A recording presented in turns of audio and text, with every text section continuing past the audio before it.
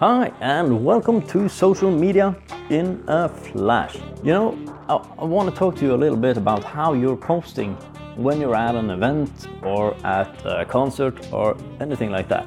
Because you know you're at a concert, right? And you want to share the whole thing. Now, please don't, because the receiver doesn't get the same experience as you do. It's nice of you to share the concert on Snapchat or Instagram, but remember who are following you. People are following you for you, not a halfway concert experience or a halfway event experience. They follow you for you. You know what I mean? So when you're at a concert or at an event, share the experience with a selfie view. So you're in the picture and we can see your excitement for being there. The content gets more unique and it gets more interesting for your followers. That was it for today. So have a great one and I will talk to you later.